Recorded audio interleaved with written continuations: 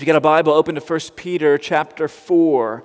We'll be in verses 7 to 11 this morning, taking a look at what Peter has to say to us about what it means to live as a people who are part of a sojourning community, a part of a church, as seeking to love Jesus, living as citizens of His kingdom in this earthly kingdom. And in this particular text, Peter begins to drive at just kind of like a staccato of issues, right? He's like boom, boom, boom, boom. We're only going to take a look at one of those this morning, though, because it's all we have time for together today. But as we read the text, we'll be in 1 Peter chapter 4, verse 7, and we'll read down through verse 11 together. Peter writes these words. He says, "The end of all things is at hand. Therefore, be self-controlled and sober-minded for the sake of your prayers. Above all, keep loving one another earnestly, since love covers a multitude of sins. Show hospitality to one another without grumbling. As each has received a gift, use it to serve one another as good stewards of God's varied grace. Whoever speaks is one who speaks oracles of God. Whoever serves is one who serves by the strength that God supplies, in order that in everything God may be glorified through Jesus Christ. To Him belong glory and dominion forever and ever. Amen." At Redeemer, one of the things that we envision is a church that is filled with people who are living under the authority of Jesus in every facet, aspect, area, nook, and cranny of their lives. In other words, we envision a very thoroughgoing holiness existing among God's people here. We looked at that several weeks back, several months back in 1 Peter chapter 1, as we took a look at 1 Peter chapter 1, verse 15, where Peter calls us to be holy as God is holy. And at that juncture of our series through 1 Peter, we said that holiness is not being able to measure up more accurately to the set of standards or rules or restrictions, the do's and don'ts, than everyone else around us. But what holiness actually is that we push all our chips to the center of the table and we say, "Jesus, I am all in on you, and I'm all yours. Wherever you would send me, I would go. Whatever you would say to me, I would do. Whatever you would ask of me, I would yield and I would surrender." Right? I would lift my arms to the sky and say, "Jesus, I'm all yours. And everything that I have, all my hopes and dreams and desires, they're bet on you. They're bet on you. If you don't come through, then I have nothing." That's what holiness is. Offering everything that we have up to God, saying we're all in and all His. Now, when most of us think about holiness, though, there are those inside the church and outside the church who have a hard time holding together this idea of holiness that God calls us to be, and the word that we find in our text this morning that we're going to dig into. We have a hard time holding together these truths of holiness and hospitality. For us, they're kind of like oil and water to some degree. They don't seem to mix very well. Right? You get the oil's floating on top of the surface. It doesn't sink down beneath because the viscosity of those two, they just cause them to separate. And many times when people, both inside the church and outside the church, when they think of someone who is holy, they don't necessarily think of someone who is hospitable. Because many times individuals have a kind of a caricature of Christianity in their minds, that holiness and people who are holy are people who are a little bit stiff-necked, right? Very kind of straight-laced a little bit, kind of unpleasant to be around at times. Not very laid back or easygoing. Whereas people who are hospitable are on the opposite side. They're very pleasant to be around. They're kind of, instead of like suits and ties, they're like jeans and t-shirts kind of folks, right? They kind of receive you into their life. They welcome you. They don't have a whole lot of hoops for you to jump through, right? And so we have a hard time holding these two things together, holiness and hospitality. But what I hope that we see this morning is what Peter's trying to show us, is that those two things are not separated from each other, but one grows out of the other. That someone who pushes all their chips to the center of the table and said, "Jesus, I am all in and I am all yours because you've received me through the work and person of Jesus Christ," cannot help but looking at people around them and saying, "Come, come, come. I don't have hoops for you to jump through. I don't have boxes for you to check. Because God has done everything that I need, so I'm going to offer my life to you." See, hospitality grows out of a thorough holiness of life. And so what I want us to see this morning is that we're going to look at this one verse in 1 Peter chapter 4, verse 9, and take a look at what hospitality is, some barriers that keep us from it, what's at stake with it, and how do we go about practicing it. All right? So we want to be a hospitable, welcoming kind of people who has a thorough holiness about their life. We want to be a people who takes every thought captive to Jesus, including the thoughts that we have about the people who are sitting around us and the people in our community who might walk through these doors. So what is hospitality, all right? What is hospitality? Hospitality is this. What we're called to in this text, Peter says it to show a consistent and uncoerced hospitality. A consistent and uncoerced hospitality. And hospitality, for many of us, when we think of the word hospitality is a disposition that we have toward other people, both inside the church and outside the church. Right? That's what we're called to have, a disposition of hospitality. But what is that? Many of us in our modern framework, when we think of the word hospitality, oftentimes we think of individuals who are great party planners, right? So they can throw great baby showers, and they can throw great wedding showers, and they can throw great dinner parties. And they have like all the little trinkets on the table, and they have all the centerpieces that are set just in the right place. And they have, right, the welcome mat rolled out at the front door, and they have all the, potpourri going in the house, and the smells are just right, and the sights are just right, and they have like soft music playing in the background. They can throw great parties and great showers. That's typically what we think of when we think of being hospitable in our culture, in our modern mindset.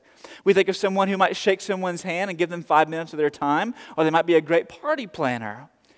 But biblically, in the ancient world, when you thought of the word hospitality did involve opening your home and receiving people into it. It did involve sharing table fellowship with other people who might have come into your house. But whenever you share table fellowship with someone in the ancient world, in the modern world, we can have somebody over for dinner and then never talk to them again. And not see them again for 3 months or 6 months and never really follow up with them or receive them into our life. But in the ancient world, whenever you shared a meal with someone, whenever you shared table fellowship with someone, you weren't just opening your table or your home to them, you were opening your life to them. You were receiving them into your spheres and into your circles. You were welcoming them into your life. Not just for a one-off party that you might throw for a bunch of people who are getting together to exchange blue and pink bibs. Hospitality in the ancient world was not just opening your home to others, but it was opening your life to others. It became one of the high virtues that were highly regarded in Christian circles in the ancient world, in the early church. Because in the early church, you didn't have Holiday Inns and budget motels and like Motel 6 who always left the light on for you. Right? In the ancient world, whenever you had traveling missionaries and an evangelist who moved through the churches, different places along the Mediterranean region, many times they were housed in the homes of those Christians who were part of those churches in those cities. So you didn't know this guy, you had never met this guy, and you were opening your house to them, maybe for several days, to extend an invitation to them as they moved from one place to the next, preaching the gospel and planting churches. So you weren't just opening a home, you were opening your life, receiving them in, caring for their needs. In fact, some of the churches in the ancient world, as they grew and got larger, they turned some of their facilities where they met into hospices and hospitals to care for the sick as well. See, real, authentic, biblical hospitality means that you open your circles, you open your spheres, you open your relational connections, you open your life and welcome others into it. So you can throw a great shower and welcome people into your home, but they may, in your home, still be on the outside looking in because you haven't really received them into your life. You haven't really received them into your life. Now, while this opening of life, we might say, is to be extended to all people, in this particular text, I want you to notice what he says. He says, show hospitality to who? To one another. One another. And I think what Peter is talking about here is saying, in the church, when you look across the aisle and you see someone sitting over there, that you don't normally sit next to, you don't normally eat lunch with, that you open your life up to them, that you show hospitality to them. And listen, one of the things that saddens me as a pastor, as a shepherd that God has entrusted with oversight of a flock here, one of the things that saddens me as a pastor is when there are individuals within local bodies for whom the gospel does not seem to be enough for them. In other words, the gospel the glue of the gospel isn't strong enough to bind them together with the people who are sitting across the aisle from them. That the glue of the gospel isn't strong enough to cause them to step out and welcome their brothers and sisters who have been blood-bought by Jesus Christ into their lives. It saddens me to see people whom Jesus has invited to dine with him, who for some of us as Christians, they would never be extended an invitation to a dinner party at our home because they're different than we are. It saddens me whenever some would open their hearts and they would open their homes to individuals who come from different cultures or maybe different continents or even different countries, but they would not open their hearts and their homes to people who are blood-bought sons and daughters of Jesus Christ who live in their own community. Because they would look across the aisle and they would go, those people, right, they're older than I am, or they're younger than I am. And the gospel's not strong enough to bind me together with them. Or they would look across the aisle and they would say, those folks live in Fate, and those folks live in Rockwall, and those folks live in Forney, or those folks live in Royce City, or those folks live in Poetry, or those folks live in Quinlan. And the gospel is not a strong enough glue to bind me together with them. Listen, I've been beating this drum since the time that I got to Redeemer, and will continue to beat this drum, that the gospel is the glue that holds the church together, not your taste in music. Right? There's some who look across the aisle and go, those dudes listen to hip-hop and those dudes listen to country. And not even like current country, like classic country. The gospel's not strong enough to bind me to them. Or those folks live in a subdivision with HOAs, and those folks live on acreage out in the country. The gospel is strong enough. And it saddens me whenever it's not strong enough to bind those together who have homeschooled kids, those who have private school kids, and those whose kids go to public school. They feel like they've got to segregate themselves into these little pots and pockets and pods of people because of where their kids go to school. Or the gospel is not strong enough to bind me together with those who have a passion for adoption and those who have a passion for ending abortion. Or the gospel is not strong enough to bind them together with those who would vote Democrat, those who would vote Republican, those who would vote third party this election cycle, and those who may withhold their vote this election cycle. The gospel is not strong enough to bind me together with those who disagree over secondary theological issues. It's not strong enough to bind me together with those who prefer Choloso to Coal Mountain, or Costco to Sam's, or who drive Fords, Chevys, Dodges, and maybe even a Toyota guy sprinkled in there somewhere. It's not strong enough to bind me together with those who wear skinny jeans and wingtips when I wear Wranglers and Ropers. That the gospel is not strong enough for some people to cause Aggies and Longhorns and Bears and Horned Frogs to sit down at a table together and fellowship as brothers and sisters in Christ. That the gospel is not strong enough for some who are CrossFitters to bind them together with couch sitters. It saddens me as a pastor when I see people segregating themselves from others because they don't share interest. See, hospitality, Peter says, show hospitality to one another, no matter what little niche or subculture or interest that you might have. The gospel is strong enough, if you'll let it, to bind all these people together under one roof.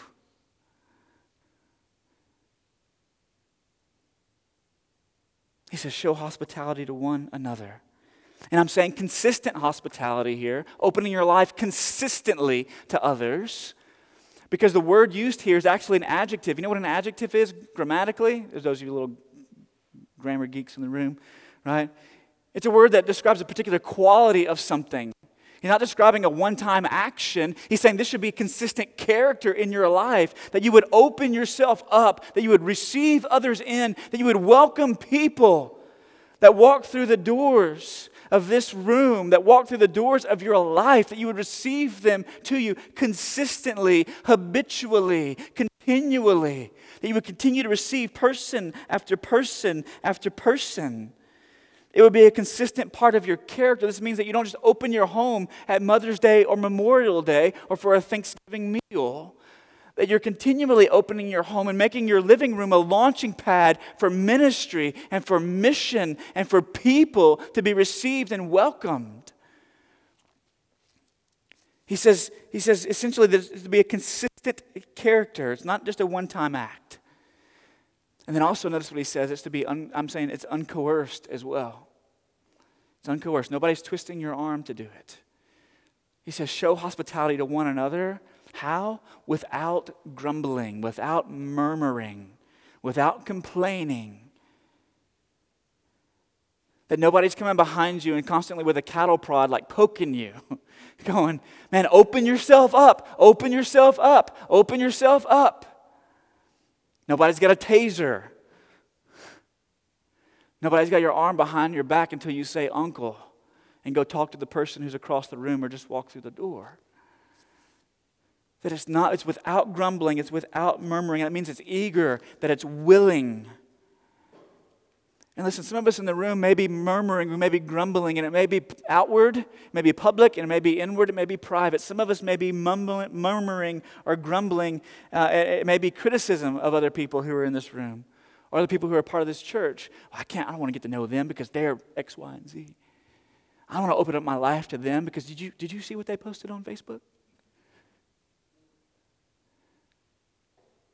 So it may be a criticism or critique of individuals. It may just be a closed life avoidance of people. It might be public or critique. It might be private gossip, where we gather in little circles of all the people who are just like us, and we exclude all the people who aren't like us, and then talk about all the people who aren't like us.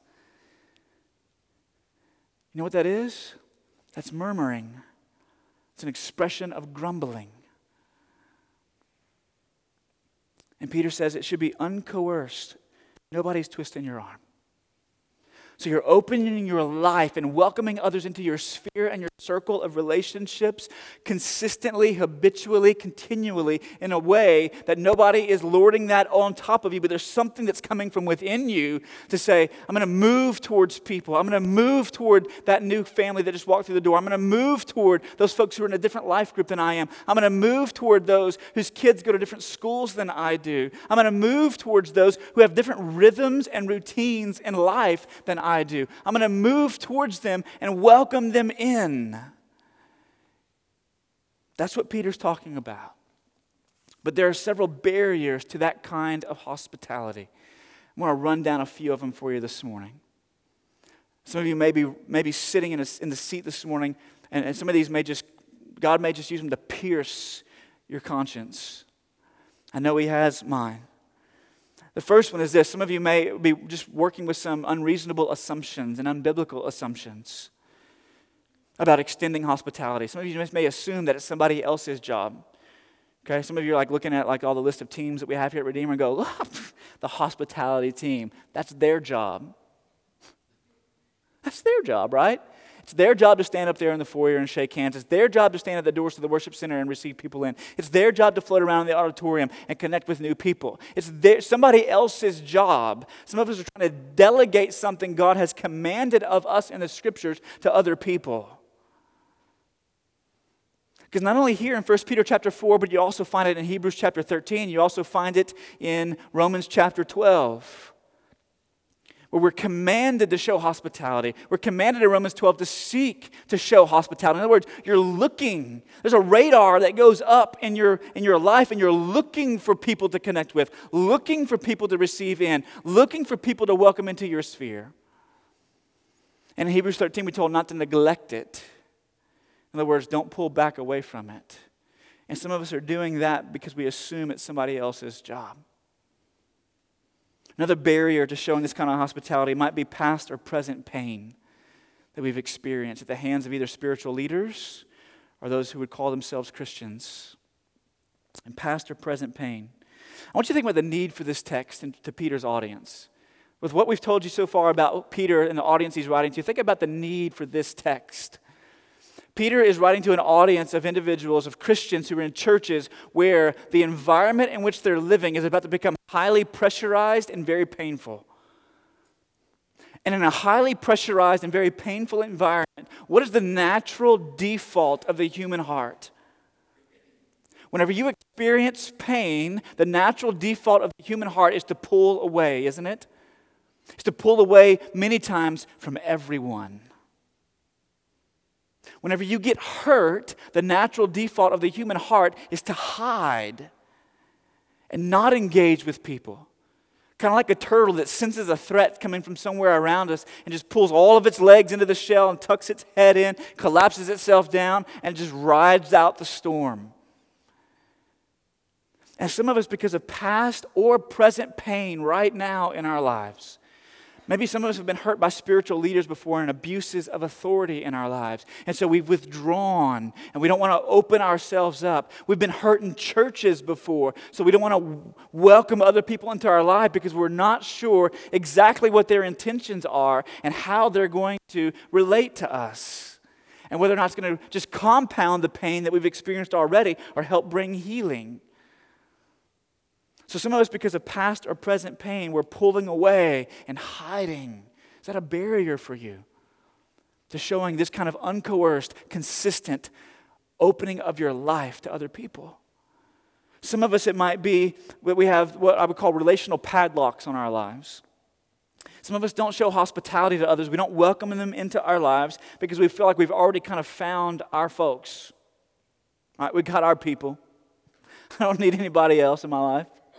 Right? I got my people that I like eating dinner with. I got my people that I like to go see movies with. I got my people that I like to go out to dinner with. I got my people I like to go on vacations with. I've got my people. I don't need anyone else. And so what we end up doing is we end up putting padlocks on our life and not allowing anyone else access because we don't open the gate up to anyone other than, quote unquote, our people. Our people. Now listen, let me go ahead and say this. It's one thing to prefer the company of some. There is not a person on the face of the earth who does not prefer the company of some friends. The people who they feel like get them the best. The people who are spurring them on. The people who are one anothering them, perhaps, as the scriptures call us to. It is natural and normal and right to prefer the company of some. It is something altogether different. It is something altogether different to padlock others out of your life and in so doing sin against God and against them. Now, I want you to feel the weight of that this morning a little bit.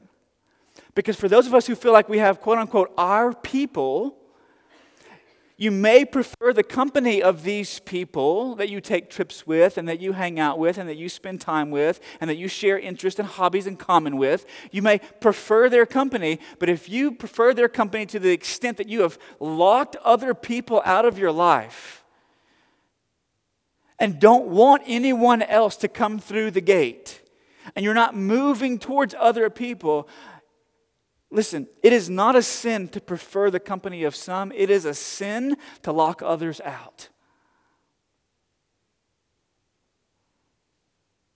We are commanded in multiple places in the scriptures, show hospitality, welcome people in, receive them well, open your spheres, open your circle, care for them, move towards them.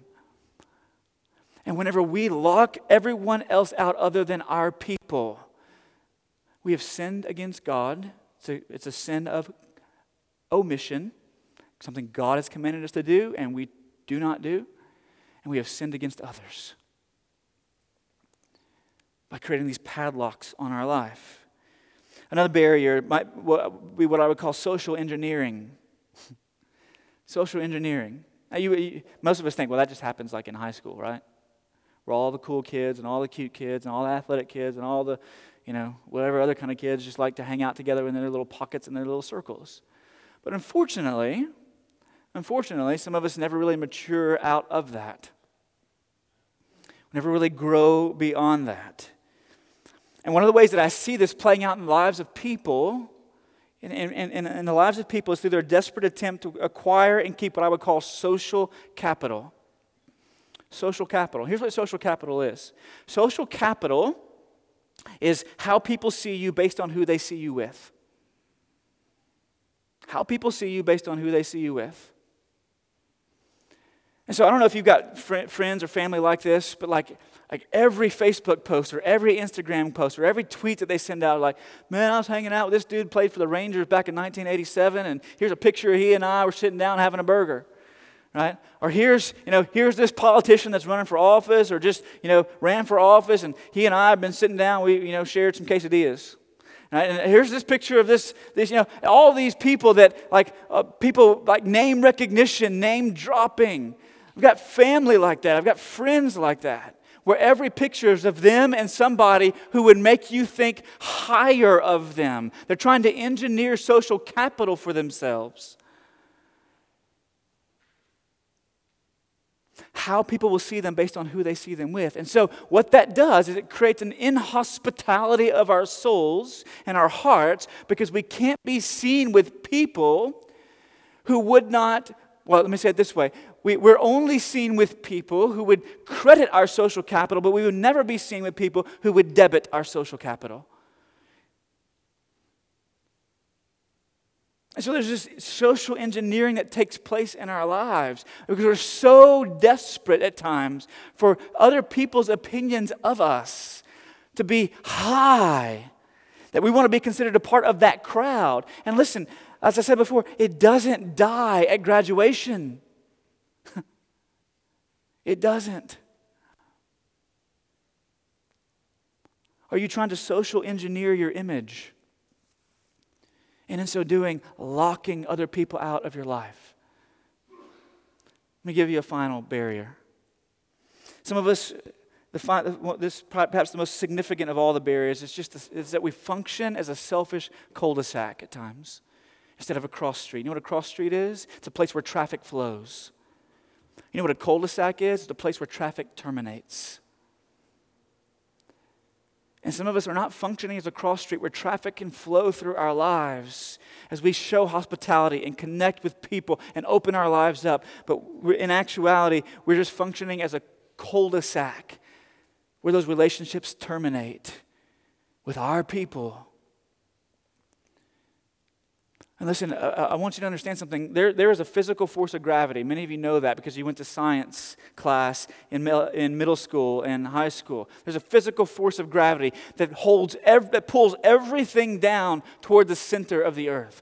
It's why I'm not levitating here this morning and why your chairs are still sitting on the floor. It's a physical force of gravity. But there is also a psychological and spiritual force of gravity in our lives. And what it does is it pulls everything in our lives toward the center of self.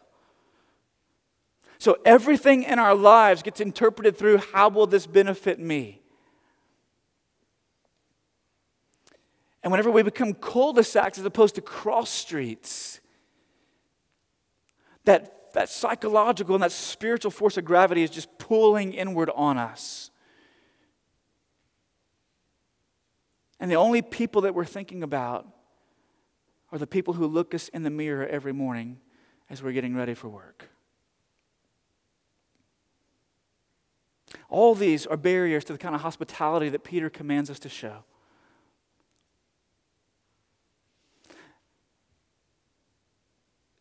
So what's at stake here? What's at stake? Why is this so important? A couple of things are at stake. The first one is this: it's the mission of the church. It's the mission of the church. It's at stake. We're commanded to make disciples of all nations. Make disciples.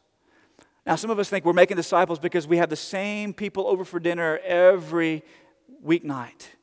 Over and over and over and over again. And we might have deep relationships with them, and there might be some accountability that's taking place there. And we might be reading the scriptures together and praying for each other. But listen, the mission of the church is not to just gather your 5 closest buddies and hang out together for the rest of your life. The mission of the church is to make disciples. And if you're not constantly welcoming new people into your life and releasing, quote unquote, your people to welcome new people into theirs, to make disciples who would make disciples, who would make disciples, who would make disciples, then the mission of the church gets short-circuited because if we're an inhospitable people. Because there's no longer a seat at the table for anyone. So the mission of the church gets short-circuited and the unity of the church begins to splinter. Listen, for those who just kind of remain on the fringes of the church and they don't receive others into their lives, if you remain on the fringes of the church, it's kind of like a nail being driven through a board. If you drive it right through the center, it's able to bind stuff together, isn't it? But if you drive a nail through the edge of a board and just barely clip the edge, what happens? It causes it to split. It causes it to splinter. And you're left with little shrapnel. And for those who don't receive others into their life, they don't welcome others into their life, they're doing two things. They're short-circuiting the mission of the church, and they're helping to split and splinter the church, as opposed to being glue that would bond it together and unify it. So how do we go about doing this? I want to give you several suggestions as we close this morning. Several suggestions about how to practice what I would call intentional hospitality. Intentional hospitality. The first one is this. Don't delegate hospitality to a team, but be deliberately hospitable with your time. Like I said before, some of us are trying to delegate it to a team. No, be deliberately hospitable with your time. You know what that means? Pre-service here at Redeemer? That means you might have to wake up 15 minutes earlier so that you can leave home 15 minutes earlier, so that you can get here 15 minutes earlier, so that you can check your kids in, if you have kids, 15 minutes earlier, so that instead of walking in the door at 10:35, you can be here at 10:20 and you can begin to engage people and welcome them into your life and to this fellowship before service ever starts in the mornings. Be deliberately hospitable with your time. If you got to back up the alarm, 30 minutes. If you got to back it up, 45 minutes. There's a value that gets rooted in your heart because you're saying, Jesus, I'm all yours. And if that means I get up 30 minutes early so I can be to church 20 minutes early, so I can receive guests because they get there 20 minutes early. Because we scheduled start times at 10:30. And so I'm showing up. And I'm opening up my life to others. Post-service. This means that instead of acting like whenever we say you're dismissed, may you go in the grace and peace of our Lord Jesus Christ, instead of acting like somebody just pulled the fire alarm, right? And you're gonna hightail it out of here, that you look across the aisle and you go, you know what? There's a new person sitting over there, and you hightail it to them. Or you look across the aisle and you see people that you haven't seen or talked to in a while, and you walk across the aisle and you shake their hand and you ask legitimately, how are things going? Or you walk across the aisle to someone who's new or you haven't seen in some time, and you say, hey, you know what? We're going to lunch this afternoon. We'd love to have you come with us. Opening your life up, showing hospitality in a way that is uncoerced, in a way that is consistent. So pre-service, post-service, midweek, you might carve out time outside of your life group. Carve out time to have people over for dinner. Carve out time to have people involved in your regular rhythms and routines of life. Just inviting people to be a part of those with you. See, when was the last time that you opened yourself up in one of your consistent, regular habits or activities or hobbies? You opened that up to somebody else and invited someone that you have not done that with before to come do it with you now. When was the last time that you that you welcomed somebody into that? Some of us have consistent routines and regular rhythms of life. We have habits and hobbies that we enjoy together. But some of us only enjoy it with a very closed-knit group of people. When was the last time you opened that up and invited someone who's never been with you to the range, someone who's never been with you to the lake, someone who's never been with you to the, I don't know, ladies, the tea room. I don't know what you do. But wherever you go and whatever you do, when was the last time that you opened that up to someone else and said, would you come with us? Would you come with us? So you're carving out time. Some of you think you're too busy to be hospitable. You're not too busy to be hospitable. You're too busy to think of other people, including them in those regular routines and rhythms, those habits and hobbies. Welcome them into your life. Are you part of a life group that's connected here to Redeemer? On Sunday nights, on Tuesday nights, on Thursday nights, that you would create a pathway for people to walk into that house. You'd create a pathway for people to walk into that network of relationships, that you would be a bridge between all these people that you gather with Sunday nights and Tuesday nights and Thursday nights, but a bridge between those people and this person. And you would grab them by the arm and you would walk them in and you would introduce them to everyone. You would include them in conversation. Are you functioning as a pathway across street to the hospitality of God's people in His church by bringing people in, welcoming them into your life?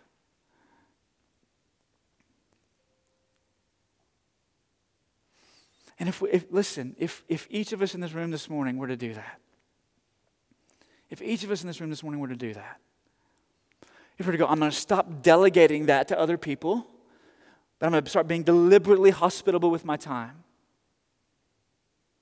What might it feel like for a guest to walk through these doors on Sunday morning?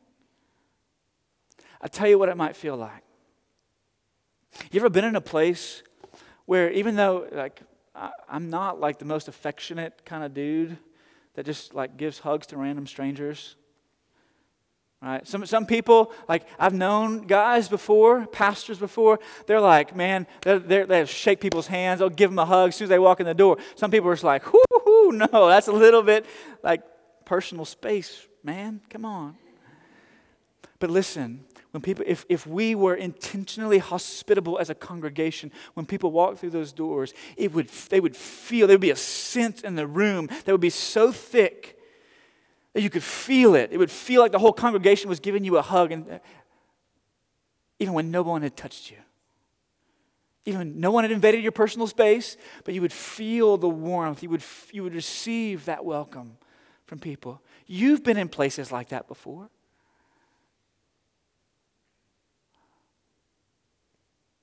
And if each of us were to say, you know what, I'm all in and I'm all His. And that includes what I do about this command to be hospitable. When people walk through those doors, they would receive that and they would feel that.